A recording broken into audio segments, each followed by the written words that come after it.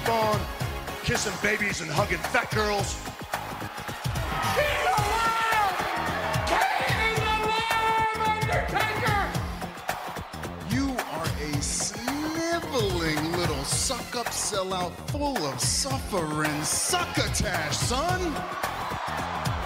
It's me, Austin! Oh, son of a bitch! What? It's me, Austin! It was me all along, Austin! And your t-shirts are too tight too, Billy! And you book a match with me against Ryan Keelan! Look at me! I'm a total package! I will rip him apart! I'm pissed now! Where to, Stephanie? Total Fucking Marks with Dan St. Germain.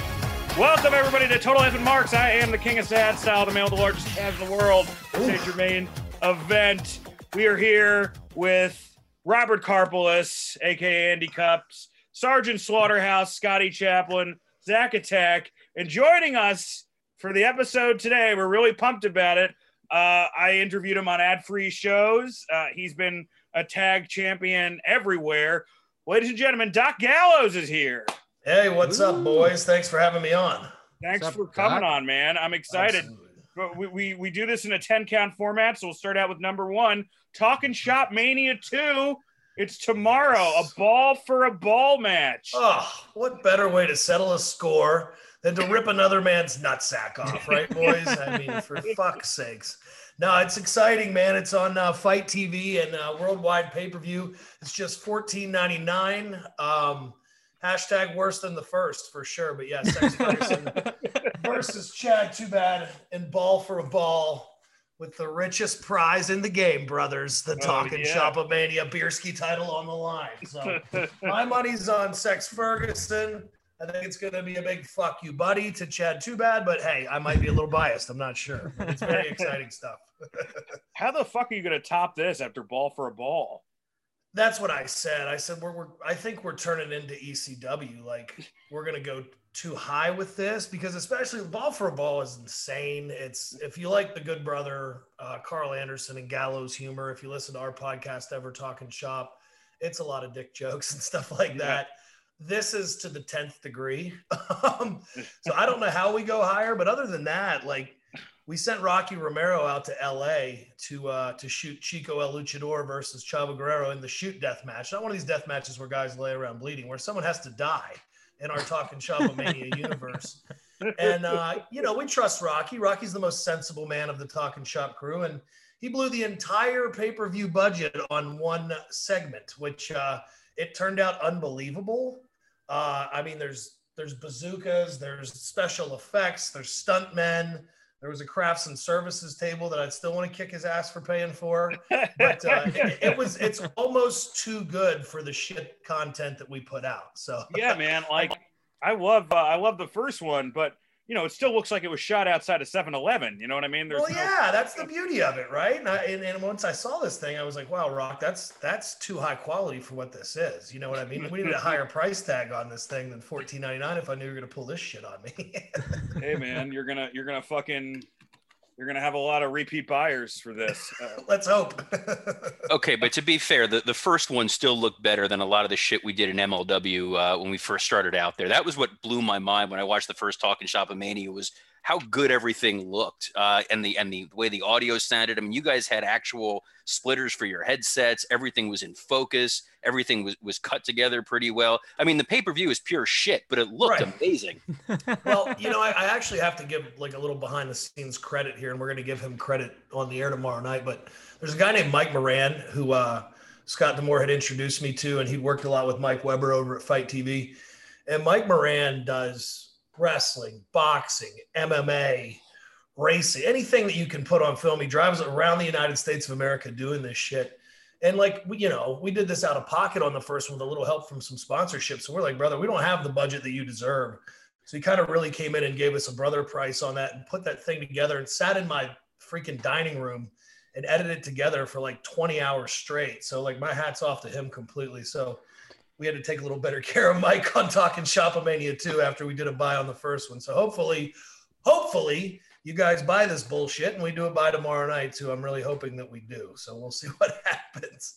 How do you get that vision across to someone like Mike, where you're like, this is going to be intentionally terrible, but trust us, everybody's going to love the shit out of it? How do you even get that across to someone who's going to buy it?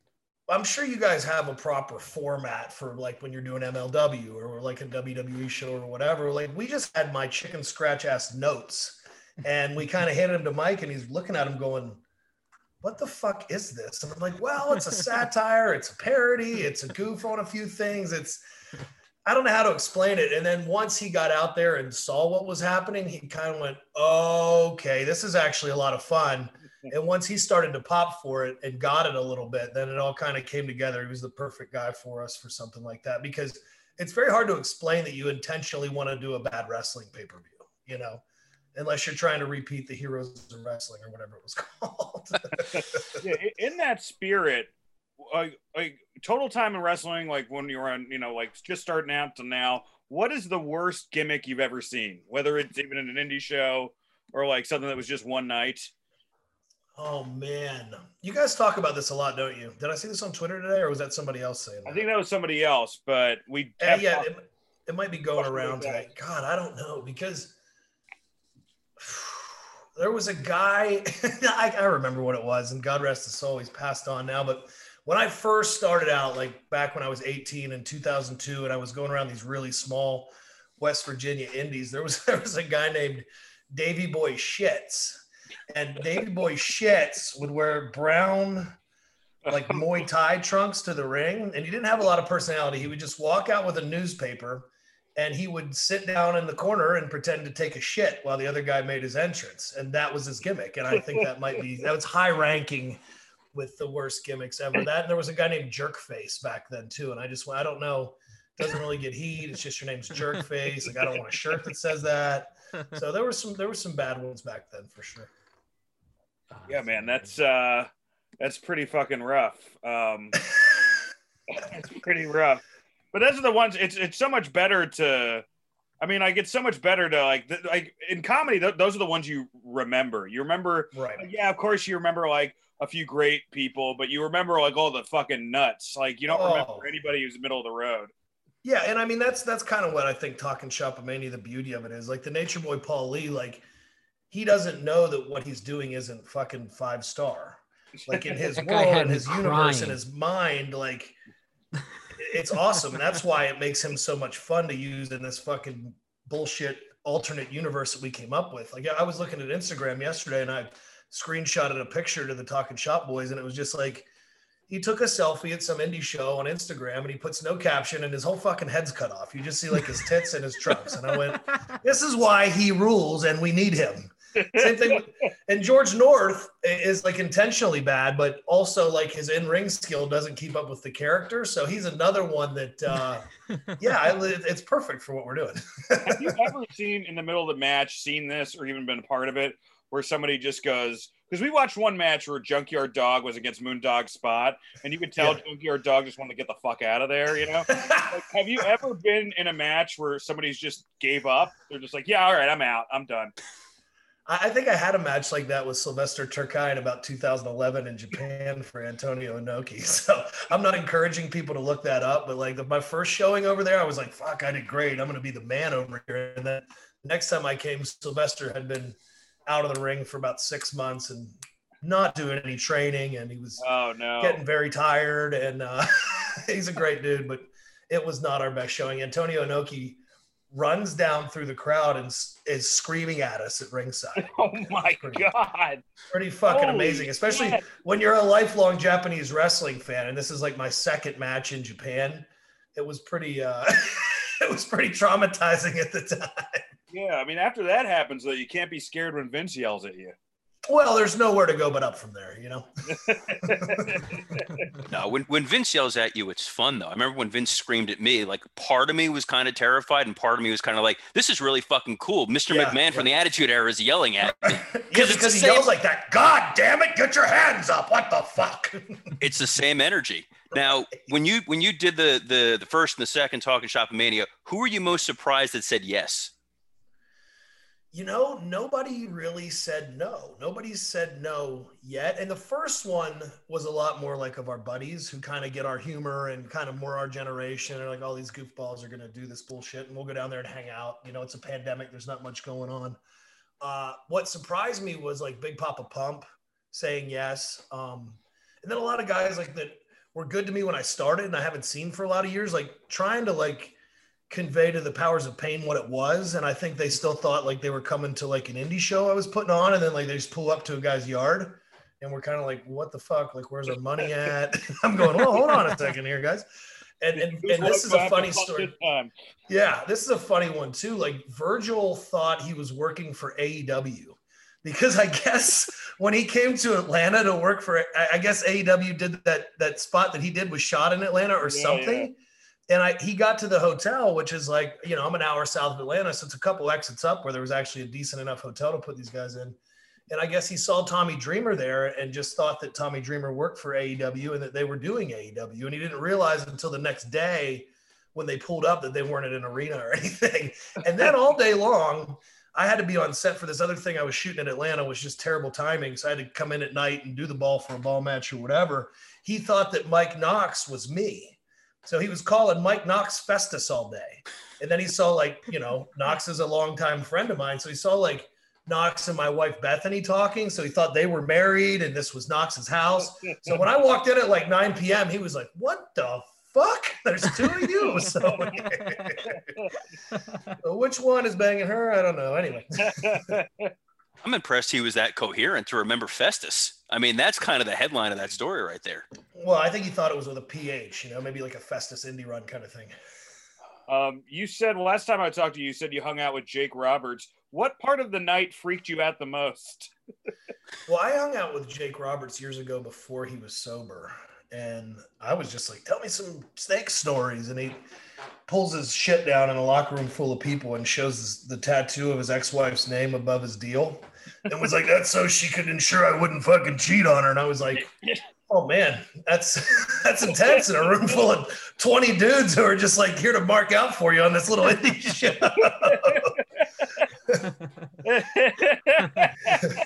You're like, yeah, man, I didn't want this to be the beginning of a documentary, dude. Yeah. He actually inspired the Ball for a Ball match all those years ago with that showing, maybe. Do you have? I just watched that match you guys had with the North on Impact. It was great. Thank you. Do you know when you immediately have chemistry with somebody, like when you get in the ring, or is it something that needs to get worked on, like on a tour per se, or? I think that helps, but I like the way the schedule is with Impact right now and in pandemic wrestling, it's hard to do that. But I was like watch a lot of the shows, and I was watching Impact, and I was really impressed with them. And I thought if Carl and I were ever in there with him, I think it would be pretty cool. And then I met him, and like I think Ethan Page has a ton of charisma. He's got everything. I watched Carl versus Josh Alexander on Impact on Tuesday. And like, I watched it there, but like I was working while the match is going on. So like sitting back and watching it on my couch, it was like, that's damn good professional wrestling. It feels good to be able to do that stuff again. And the match Saturday at Turning Point, I can tell you is better than what aired on TV because we didn't want to, go in our pants too early and give them everything before that Turning Point special. So the tag title match on Saturday nights, it's a really damn good match. We had a good time working with those guys, and I hope there's a lot more of it to come. Ethan Page, by the way, has an amazing Karate Man cameo in Talking Shop Mania too. Great. Not to spoil anything, but yeah. So how do you guys do it as far as like these Talking Shop Manias? Do you have to pace the drinking out so the whole night's not a blackout? Like, how do you guys?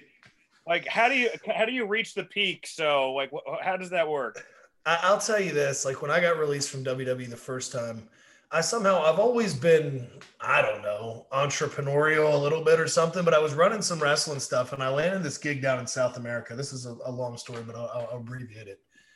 So all of a sudden, like, this concert promoter bought these 2 shows for me, and I was like, I had this big budget. Like, I somehow finagled Goldberg came to do a guest spot down there. And I had all these guys who'd been like released from WWE, all these guys from TNA. Well, they show up and it's 26-year-old me who's the boss. And we're staying at a resort and it's like unlimited booze. And I'm like, oh, fuck, I'm the boss. I'm the one who's supposed to be telling all these guys, like, hey, this can't be a shit show. Like, we have to deliver 2 shows in front of a whole bunch of people tomorrow. What the fuck are you guys doing?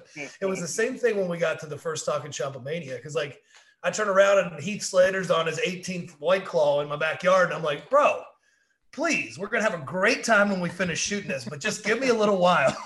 So it was kind of the same thing when we got to the second one. I pulled up here and, like, you know, the guys that were left over who had just finished shooting their stuff, they were out by my pool just in full-blown party mode. I'm like, hey, I love all of you, but please shut the fuck up so I can get this shot and we can go to bed at some point tonight. So it's hard to switch over into that boss role, but we got it done.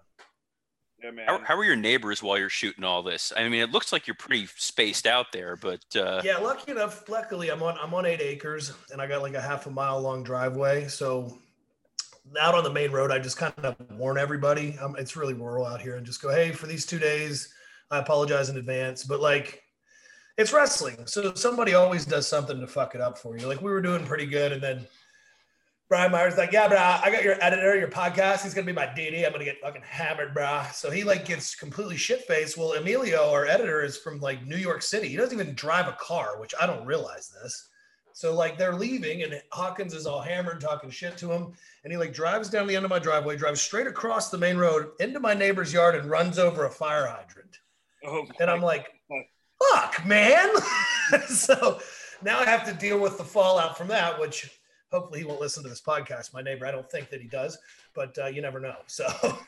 Oh my God. Cast a wide net. You never know. You never know, brother. So I gotta ask this question because this has been like 15 years in the making for me to ask this. The first time I met you, I was on SmackDown and we used you as an extra where you dressed as the Undertaker and we put you in a coffin. That was a terrible thing to do to a man, by the way. I was the one that had to shepherd you around, and I don't even know if you have real recollections because what wound up happening. Thanks for the middle finger, by the way, because it's an audio podcast. I have a recollection. I'm going to tell you why when you finish. I'm going to tell you why this was so fucked. We made you put the whole thing on. You put the Undertaker trench coat on. They put the mascara on you and all this shit. And you're like, this is pretty. Lawler drew the tattoo on my throat. You got a tattoo. We put you in the coffin. The whole gimmick was that it was Randy Orton was feuding with Taker, and he was bringing out a coffin, and the coffin was going to open. And Undertaker was going to see himself, but it was going to be you, and the crowd was going to still freak out. We go to do it, and then for TV, they wind up shooting the Undertaker in the coffin, and you get completely edited out. Right, which that in itself is whatever, but the fact that like you're this young kid and you go like, hey, you know, never say no, like Michael Hayes told me when I first got hired, no matter what they ask you to do. So you're just going, yeah, sure, of course I'll dress up like the Undertaker. What you don't realize is like you got to get loaded in, and this is a 2-seg match, and there's a commercial. So you're in a fucking coffin, airtight for 30 minutes, thinking it's your last breath. And then you got Paul Heyman going, there's no air in there. I hope you don't die. And I'm going, yeah, fucking me too. That would fucking really suck right now. They open this thing and I'm just, man, Paul, and then they're like, whatever you do, you got to be, it might've been you. But I know it was Taker for sure. He's like, you got to be completely still no matter what when this thing opens. And I was like, oh, good. As I'm like going, and then it slams back shut because the spot's a second and a half when it was open. So yeah, it was like, I got back to my hotel and I'm like, fuck, thank God I made it out of that one because it was in my head like, am I going to run out of oxygen here? Like, if I do, can I start hitting the thing and someone will come let me out or they'll just say, fuck off? Who knows? And I'm naive and I'm thinking, oh, they know what they're doing. Like, it was magic. It was Richie's like, oh, they're professionals. This is wrestling. They know what they're doing. It's WWE. It's not going to be a problem. They're not going to fuck this up. So, yeah. But there's no way. You got the last laugh because you retired that motherfucker. So, good for you. Did I? He threw me to my death, but what that did was inspire a boner yard match. And now here we are talking about Talking Shop of Mania 2, ball for a ball. Full circle. And I have to love, as an ex-creative guy, that the end of the first Talking Shop of Mania, you've got the Friday the 13th mask on, and this is dropping on Friday the 13th. So this had to be long-term booking. I'd love to tell you yes, but no, if you... anybody who's back in the realm and the archives of our Talking Shop podcast when we were doing it in Japan before podcasts were a thing, really, the torturer, the cock torturer, if you will, was born out of me being like mad and tired and hungover and not wanting to do a podcast and telling them that I was going to start my own cock torture podcast. So we've laughed about it for years. What we didn't really think about is like, hey, even our little Talking Shop of Mania like audience, probably only 10% of them know what the fuck the Jason guy is. So we got a lot of explaining to do tomorrow night throughout that show. So hopefully it comes across. But the cock torture is definitely a fun character. Cock torture sounds like something Darby Allin would be into. Well, he lives a couple exits up. Maybe we can book him next time. Yeah, sure. Hey, Scott, do you have any other questions before we bounce out here? There's got to be a New Japan question, Scott. You're our resident New Japan guy. Come on. Yes, please. Well, I mean, no, I mean, I hope you guys show up eventually. You know, obviously that's a big thing I'd like. I know you probably can't discuss a thing like that, but are there hopes, obviously, that happens? Man, I'll discuss, and I'll keep discussing it publicly until I get in trouble for it. Like, there's already a deal in place. The problem is, it's the quarantine. So, like, for us, we'd have to sit there for 2 weeks, do one show, 2 weeks back. So, like, the guys that are over there on tour, they're there for a hell of a long time, but we're not going to be full-time anymore because we have the Impact deals and all this stuff we're doing in the States. So it's just hard figuring out when the world's going to open back up. Like, I heard about the testing they're doing in Canada is like instant now, so there might not be a quarantine issue there. I really hope it turns into something like that because we're dying to get back there. I think it would be awesome to see Impact and New Japan doing some stuff. I think that Chris Bay going and working the Super Juniors is a big deal. I think the fact that Rocky Romero was even allowed to show up on our Full Keg special and access was a big deal. It's really small steps to kind of maybe repair that broken relationship from the issues they had 10 or 12 years ago. Sure. And Don being over there and stuff like that. So, and I'm hoping with the new management in New Japan that things will be a lot easier that way. But really right now, the quarantine's fucking us up, to be honest with you. Yeah. There's our clickbait right there. He's too much of a pussy to go over to Japan. That's why they're not going to be on. He's afraid. he's scared of COVID. Yeah, that's right. Thanks so much, man. Thanks for coming on. Talking Shop Mania 2 is on the Fight Network tomorrow night at 8 p.m. Do I have that correct? Yep, tomorrow night. Nope, it's 10 p.m. It's available on Fight TV. You can pre-order now, or if you're old school like my mom and dad, you can buy it on traditional pay-per-view, which seeing that in the preview box on real pay-per-view popped the shit out of me, especially knowing there'll be a cock torture on there. So it's only $14.99. If you hate it, you can't be that mad at us. We are not laughing at professional wrestling. We're laughing with it. So enjoy it. It's parody. It's crazy. It's the weirdest shit you're ever going to see. I hope you join us. Awesome, man. Well, thanks so much, man. Thanks for coming on the show. Appreciate it. Thanks a lot, guys. See you that was awesome, Doc. Really appreciate it. Yeah, man. Thank you guys. Absolutely. If you want to tag me in it, I know I've been retweeting shit all day, but I'll put that out there too. Oh, awesome. Yeah, that sounds great. Okay. Thanks, guys. Later. Right, Thanks, man. Thanks for coming on. I really appreciate it. All right. Number 2, Senator Cody Rhodes. Cody Rhodes has told the press that he plans to only have 5 more years of wrestling left, and he plans on running for Senate for the great state of Georgia. So do you guys want to start campaigning today or yesterday? Are you excited for this? I love the optimism of that there will be a Senate in that many years, that this country will be what, especially Georgia. You want to run in Georgia? That's where you would like to run? Okay. Have fun with that. Can you imagine how long those fucking stump speeches are going to be? I think he's just doing this for a chance to just do promos in every city in Georgia. It's entrance promo for 45 minutes. But to be fair, like, Dusty's whole shtick was all politics. I'm the son of a plumber. It's like his speeches are already written for him. Cody's going to be just fine. But my hope is that this makes Dustin the Roger Clinton of the family, where he's just the black sheep that they have to kind of hide in the background once he actually gets into decent politics. The tape of a threesome with him, Marlena, and Hunter Biden. I just hope he blades himself before a speech and it's just like bleeding, screaming into the microphone. Just a real NWA promo. Is he a Republican or a Democrat? He's a Rhodes, so he's whatever's available. If there's a Democratic spot, he's going to be a hardworking grandson of a plumber. If he's a Republican, he's a businessman who knows what it takes. And taxes, man. I'm not paying those. I paid my dues. I'm not paying taxes. Number 3, Linda McMahon won't recognize election results. Here's the exact tweet. Stand with the President Donald Trump for a fair count of legal votes. Ignoring court orders and breaking state laws is the opposite. We must continue the challenge. Yeah, all those years of Vince cheating and not a word. And now when someone isn't cheating, there's no proof of cheating. She's got to open her fucking mouth. I miss the days when Linda was like the sane one of the McMahon family. It was kind of like, all right, she's the bedrock, and now she's slowly sliding. And like Shane is quickly moving up to the top of that list. But these guys, man, they make a calculated decision. I'm gonna run with the devil, you know. Well, that's all it is. It's these people saying, you know, he's not, and until he shows any proof of legitimate widespread fraud, he's not. They're just playing it safe because they really don't know if it does go to the Supreme Court and they pull one out of their asses and fuck everybody in an insane way. I mean, this is what they're thinking in my head, is that there is a chance, or maybe they just want to be a part of whatever bullshit Donald does after this. Well, I mean, Donald should have known he was gonna lose the re-election once he put Linda on the re-election campaign team, because everything the McMahons have done outside of wrestling has shit the bed. You know, WWF New York, their record label, their the WBF, the XFL. Anytime they leave wrestling, it doesn't end well for them. So this doesn't surprise me all that much. They did have, like, later on, the WWE films have been made. Like, they had Oculus. They've had a couple that have made money.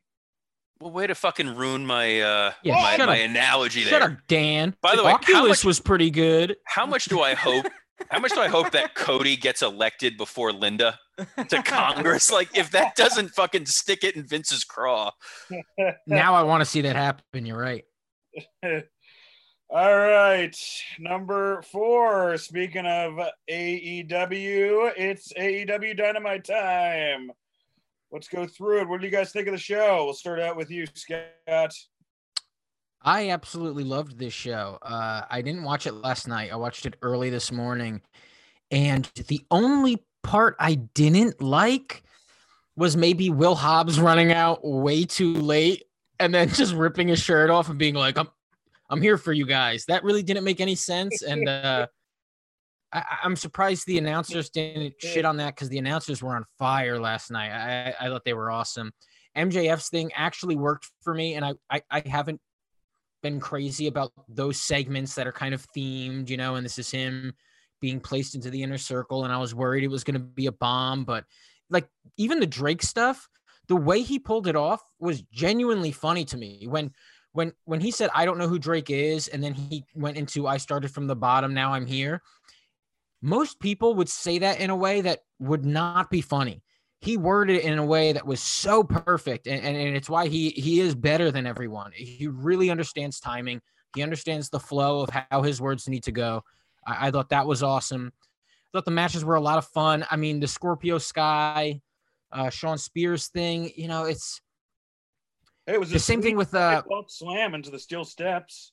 Well, that was great. Yeah, and the Natural Nightmares match. I mean, again, you had some wild spots, but both matches, it's like they're major highlights of Dark. Like the feuds are highlighted on Dark, and I get putting it here, and I was very fine with it. I thought they were fun matches to watch, and it is coming off of a pay-per-view, so I don't know what like actual main roster, however you want to call it, feuds you're gonna throw into a match yet. So it all made sense. I just really enjoyed it. I thought it was hilarious that Darby had tacks on his jacket, and the announcer said it was because in case anybody attacked him from behind.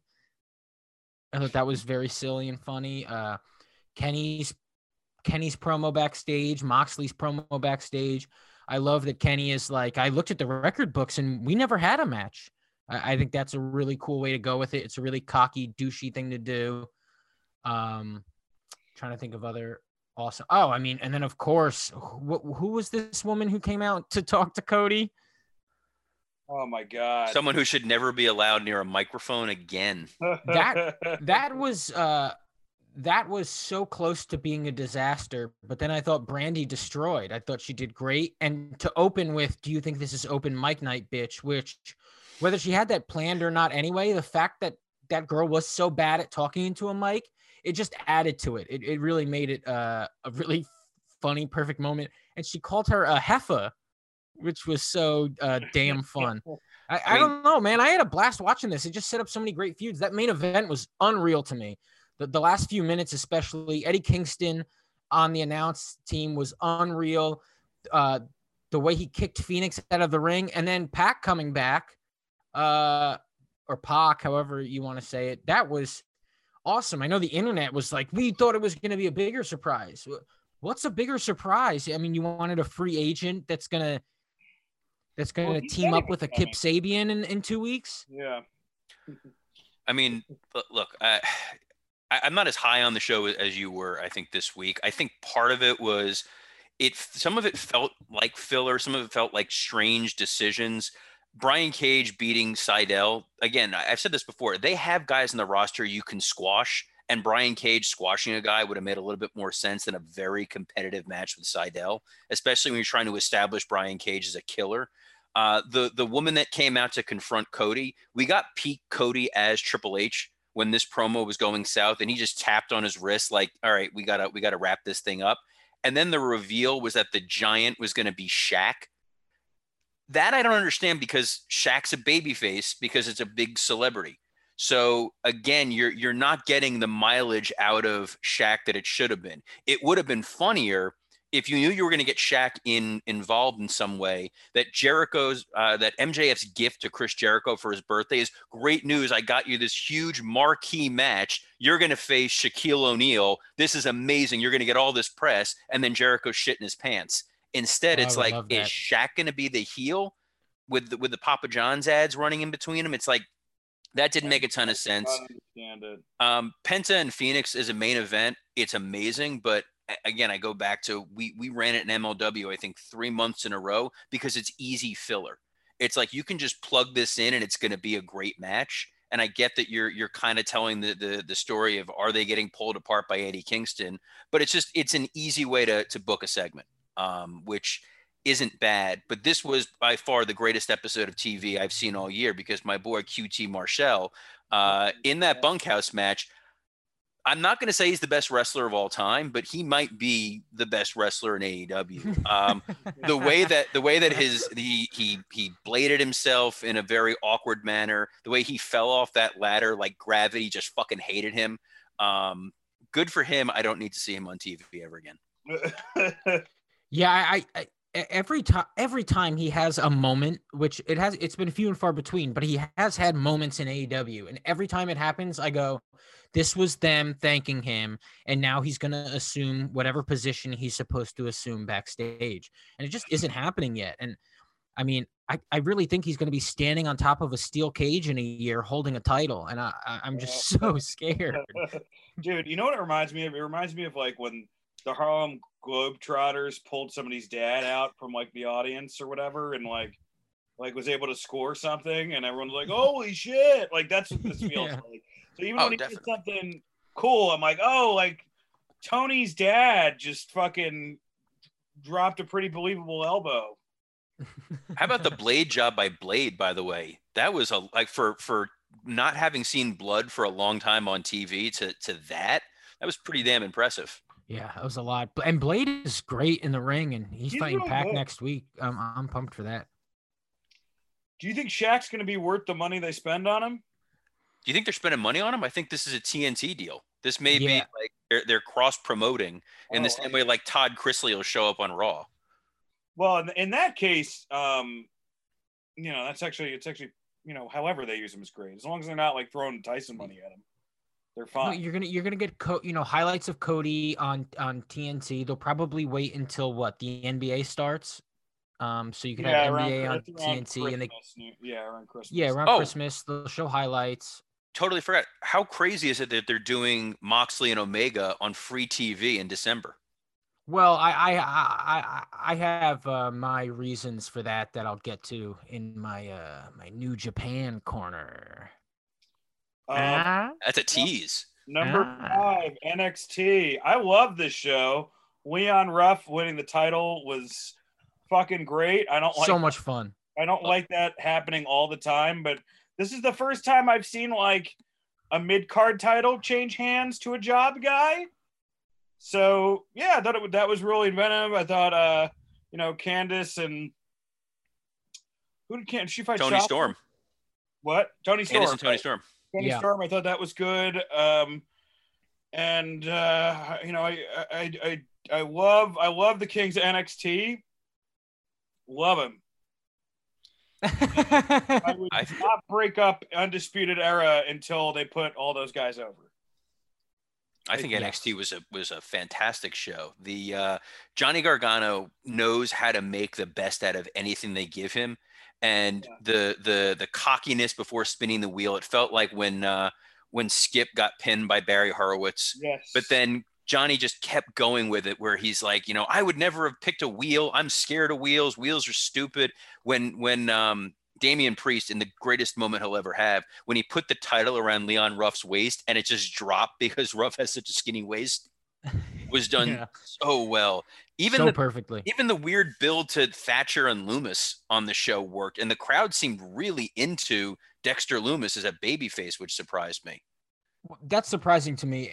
Anytime anybody gives Dexter Loomis a real, genuine, heartfelt reaction, I'm always a little confused. But that was actually my favorite match of the show. I think it was Loomis versus Thatcher. I thought more than the title match in the main event.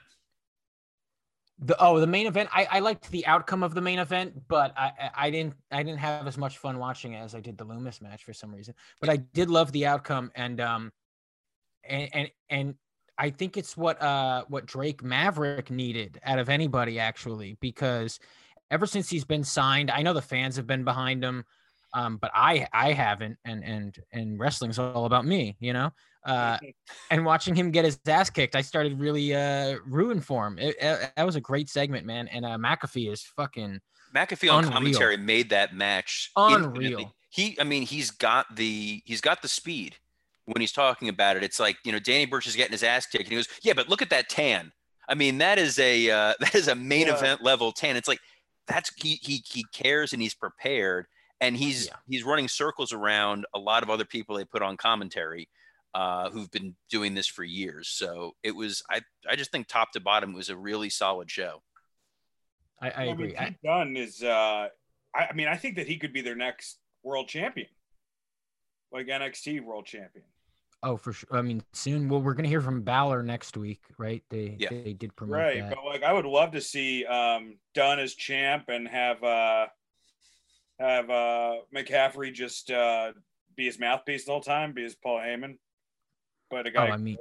That'd be great. And then you got Karrion Kross coming back. I mean, NXT is about to be a lot of fun coming into the new year. I think the ratings are gonna get closer and closer. I like what they're doing with Ciampa as well. Those backstage promos about taking back the locker room, they're intense without going too like smart fanish.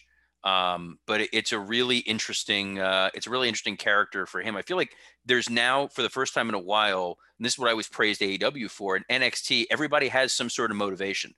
They have some sort of story. Every segment had a purpose. Like even Jake Atlas, you're seeing character development with him with the Escobar feud. Yeah, that was a great match. A few botches. I noticed a few botches, but other than that, I thought it was really good. Number 6, the AEW video games were revealed. Scott, take it away. Oh, so Tuesday night, I believe it was Tuesday night, they had an AEW games reveal. One of the things they revealed was a t-shirt with the shittiest logo you'll ever see in your life. That is expected from AEW, though. Other than that, we got 3 game announcements. We have a casino game that's coming out. That's coming out this winter. You can play poker and all those things. It's AEW Double or Nothing, I believe it's called. I got this up right there. I thought I hallucinated and tweeted that as a joke, that they were doing a Double or Nothing casino game, and then it was like, oh no, this is real. Yeah, it's called AEW Casino Double or Nothing. People like that stuff. I guess I get it. You also have a mobile game coming out in the beginning of 2021, they're saying, titled AEW Elite General Manager. I know other things have done this in mobile game form. I'm sure it's fun enough, but you get to like book dream matches, design a roster, you get to be a GM, which is kind of interesting because AEW does not have a GM. nor do I think they will in the future. I think that's one thing that they want to stay away from, and one thing I definitely hope they stay away from. I think once you start getting a GM, everything just kind of becomes like everything else, and it's kind of used as a crutch often. And then the biggest announcement of the show, which was actually announced in the beginning of it, and this announcement is really well done. It's about 30 minutes long. Omega is dressed up like Steve Jobs. He actually does a killer job presenting these things. Aubrey Edwards is there, Britt Baker, Cody Rhodes. They really do knock it out of the park.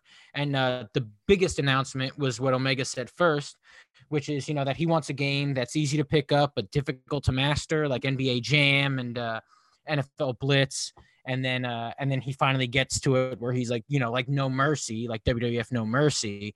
And that's why. So they're teaming up with Ukes to make a No Mercy style game. They announced that the director of the No Mercy game is on board with them. He's going to be working with them from Japan. Omega's, going to have an eye on it, I guess. He's a gamer.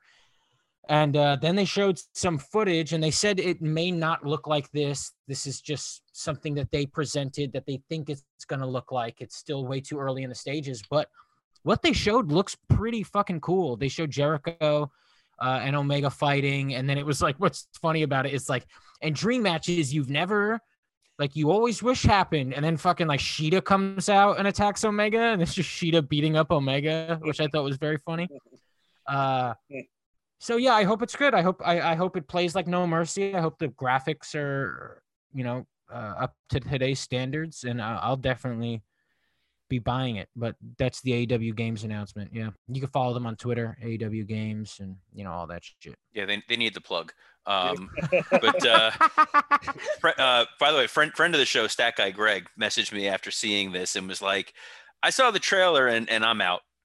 He's like, "They had one job. This doesn't look very good." So they're not getting his $59.95. But they said there was a disclaimer before it that was like, this is just kind of what we think might be a thing. So who knows? Yeah, because that's going to stop the internet from reacting. That's true. I'm not a huge gamer, but No Mercy is one of my favorite video games that I've ever played. Wrestling game or otherwise, it was awesome. But I'm not as optimistic because the same guy who did that also did like Def Jam Vendetta, which was not as good as No Mercy. I mean, it's cool. You can play as, Redman.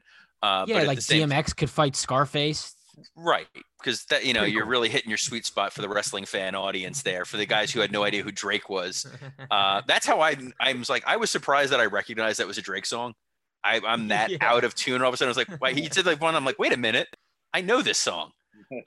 I want to know who this casino game is for. It's like, is this to get your mom into AEW? Like, they're trying to win WWE's target audience, 55. Seriously, they're trying to win that NXT demo. That NXT demo is like fucking 50 and older, right? Right. The spry young 40-something demo of AEW. Yeah. Number 7. How the fuck is Ali's name pronounced? I guess there's some controversy this week as Tom Phillips said it one way, and then Ali said that's the correct way to say it. I'm not totally sure. This is why no one's allowed to keep first names in the WWE. Right. Because of shit like this. Vince is like, I'm being sensitive for once. His name is Mufasa Ali. We'll just call him Ali. It's like, it's so weird. Everything with the Ali character right now is very strange because when he tweets, they're now making this a very racially motivated angle in some degrees, which is strange, where he commented about somebody saying Retribution sucked, and he's like, this is white privilege because you can just say whatever you want, and then people attacked him for that. They need to just cut bait on this and repackage everybody and end it, because nothing good is going to come from continuing down this Retribution angle. Dude, he needs to drop the Pete Holmes Batman voice. He's using that as his like heel voice. It's the most put upon shit. I mean, I like the guy, but come on. Number 8, Scott's New Japan Corner. Scotty. Oh, baby. Well, Power Struggle was last Saturday. And my goodness, there's some news coming from it. So I'll say the thing that I hinted at before that Gallows actually also mentioned, which is this whole idea of a 2-week quarantine. So Kenta at Power Struggle, he retained his chance. No, well, he retained his chance to challenge the U.S. champion. The U.S. champion is Jon Moxley. It's got to be Jon Moxley versus Kenta at Wrestle Kingdom. My guess is Moxley loses the title December 2nd, goes into quarantine for a couple weeks, goes to Japan, defends his title in Japan. Whether he wins or loses it, I don't know. If he does lose it, I'm sure they'll have Kenta cheat. I don't think they want Kenta beating Moxley right after Omega beat Moxley, but who knows? I mean, he won't be their champion at the time. This is what I think is going to happen. I don't want to spoil December 2nd's, results for you. He could very well win, and it could be the AAW champion, fighting there. I don't know, but it just seems like that's the case. Then you could have Moxley go away for a little while, do his New Japan thing, and then come back this, second or third week of January. So that seems to be the plan there. Fight at Wrestle Kingdom, Tanahashi. Who? Moxley. No, Moxley's going to fight Kenta. Kenta beat Tanahashi, so he has the right. Well, I know, but so Kenta and Mox, they're not fighting before Wrestle Kingdom. Oh, I mean, no, they're not. I mean, unless Wrestle Kingdom is 2 nights. If Moxley challenges both nights, maybe if the winner of that fights somebody, but right. I don't know if I see that happening. So yeah, that's that for that. The biggest news out of Power Struggle though, and I know Dan knows this, is Jay White beat Kota Ibushi for the right to challenge the IWGP Heavyweight Champion. So now it's going to be Jay White versus Naito. Naito, though, said that Ibushi still deserves his challenge because he did win the G1. So on January 4th, it's going to be Naito versus Ibushi for the title. And then on the 5th, it's going to be whoever wins that versus Jay White. They're trying to spread this out. They're doing an all right job of it, I guess. Let's see what else we have. You seem pretty underwhelmed by that. Well, no, you know what it is? It's just strange booking. It's why have a match where the title shot is on the line at Power Struggle, and then you lose that title shot opportunity, and then the next day at a press conference, the champ says, well, I'm going to fight him anyway, and then I'll also just fight Jay White. Again, I understand booking-wise, you do have to figure out how to defend the title on both nights, and that is the best way to do it. But at the same time, you just kind of cringe a little where you go, well, that's a pointless. So he never lost the title shot. So I don't know. It's shitty booking, but you're still going to get 2 good matches. So I'd rather bad booking and good matches than the other way around. For sure. And then also the World Tag League starts this Sunday. Best of Super Juniors starts Wednesday. And then the Super J Cup, which I kept confusing the last few episodes with the Super Juniors. They're 2 separate things. The Super J Cup, I think, is going to be held at their dojo in LA. And that's where you're going to have ACH and Leo Rush fighting there. And that's going to be in one night, I think, at the LA dojo on December 12th. So that's what's going on with New Japan, man. Quote Charles Barkley, I guarantee that there will be no better match than Okada and Ospreay. Oh, that's the other thing. So, yeah, Ospreay came out after Okada beat Master Okan or whatever the hell his name is. And Ospreay cut a pretty good promo. He had like a very expensive watch. He said how much it cost in pounds. So I don't know what it means, but it looked expensive.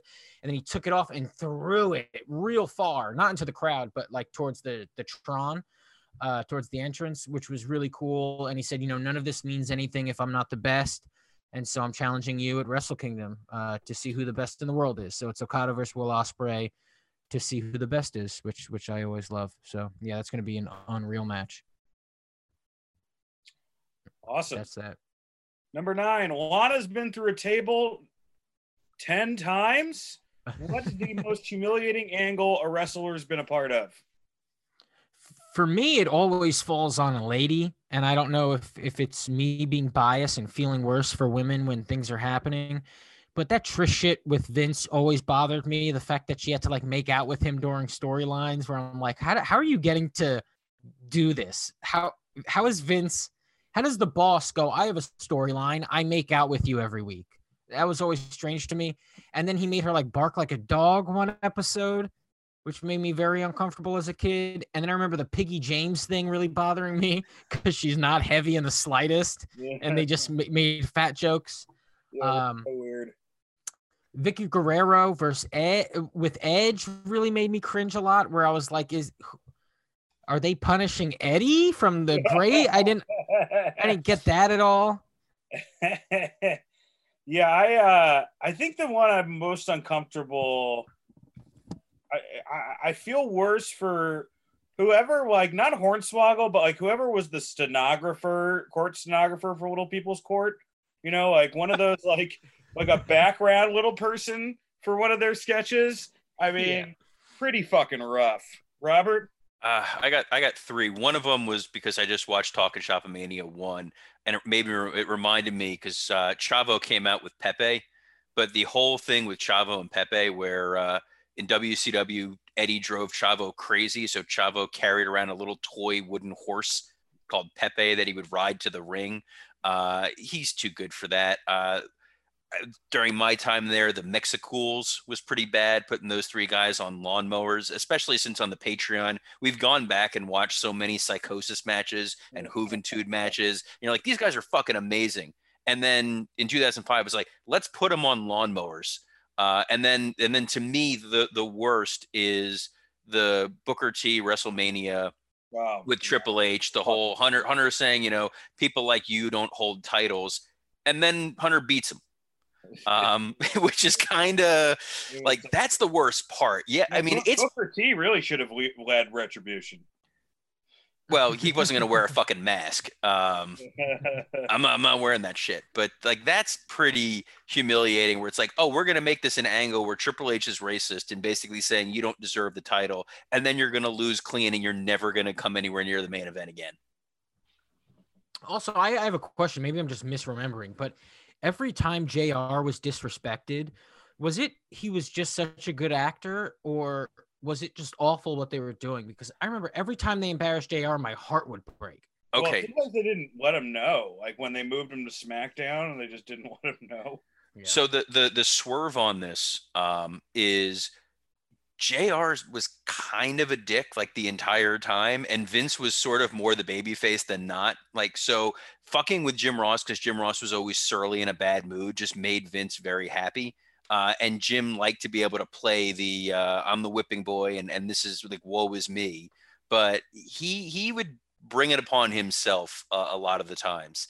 Occasionally it's Vince just being perverse and thinking it's fun. But part of it was that, because that was a big eye opener for me, because I always felt bad for Jim.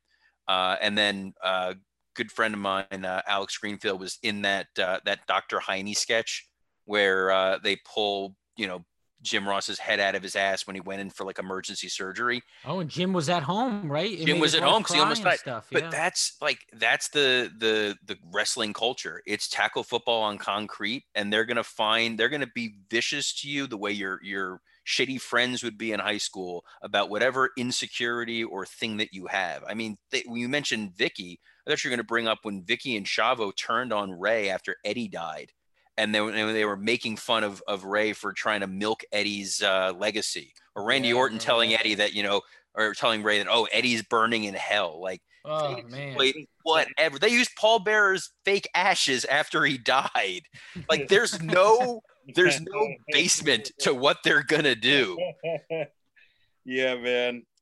Valid. Well, speaking of no limits to what we're gonna do, what we are gonna do is the Patreon this Sunday. Man, that was a terrible transition.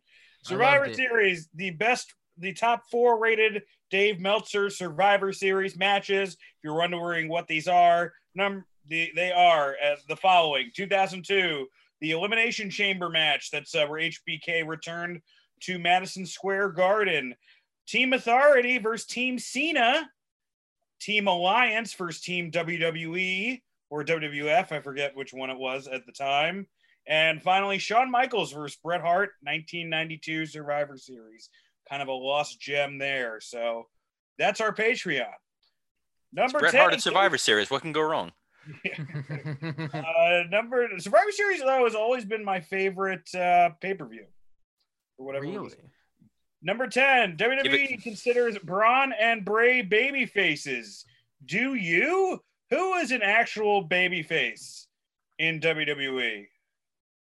There's not many. I think AEW. I mean, whatever.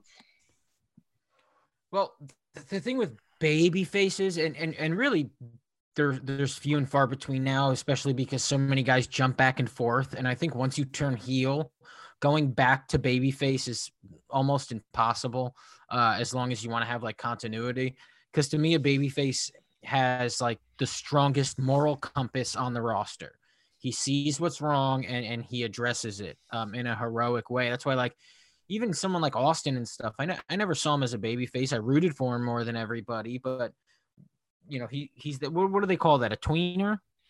I guess, yeah, or a anti-hero. Yeah, but a baby face. I mean, John Cena was a baby face. And what happens a lot with baby faces is people start hating them because it either comes off unbelievable or people can't relate to them or it makes you think like, you know, someone has their head up their ass. I think that's what Cody's going through right now. I think Cody, for the most part, is a baby face. But because of that, he sounds like a douchebag. But yeah, Will Hobbs is obviously a baby face in AEW. It is starting to get hilarious that he's showing up late, like in every single. Insane. This is all subtle storytelling for his big heel turn. Yeah. And not just shitty timing from a guy who can't really tear his shirt off properly. I mean, in WWE, like the true baby faces are the guys who don't have much of a storyline. I mean, Ricochet, you know, he has one, I guess, now, but Ricochet to me seems like a pure baby face. Otis is the baby face. Right. And everybody else is kind of, you know, like undercover prick, or they're the Fiend, where it's like, this isn't a baby face at all. It's just we're totally demented as a society. Undercover prick is a pretty great gimmick. Robert, do you think the Fiend is a babyface? So I think Braun. First of all, Braun is nothing. He doesn't have a character. Nothing. Just a matter of who you put him against. Is just all right. Is Braun a heel this week because he's fighting a good guy? Or because he's fighting Keith Lee? All right, he's a heel. Is he fighting Sheamus? Okay, he's a babyface. None of the Big Show lessons. Pretty much. Bray is a babyface because he sells merchandise. And if the WWE can find a way to market you, you are a babyface.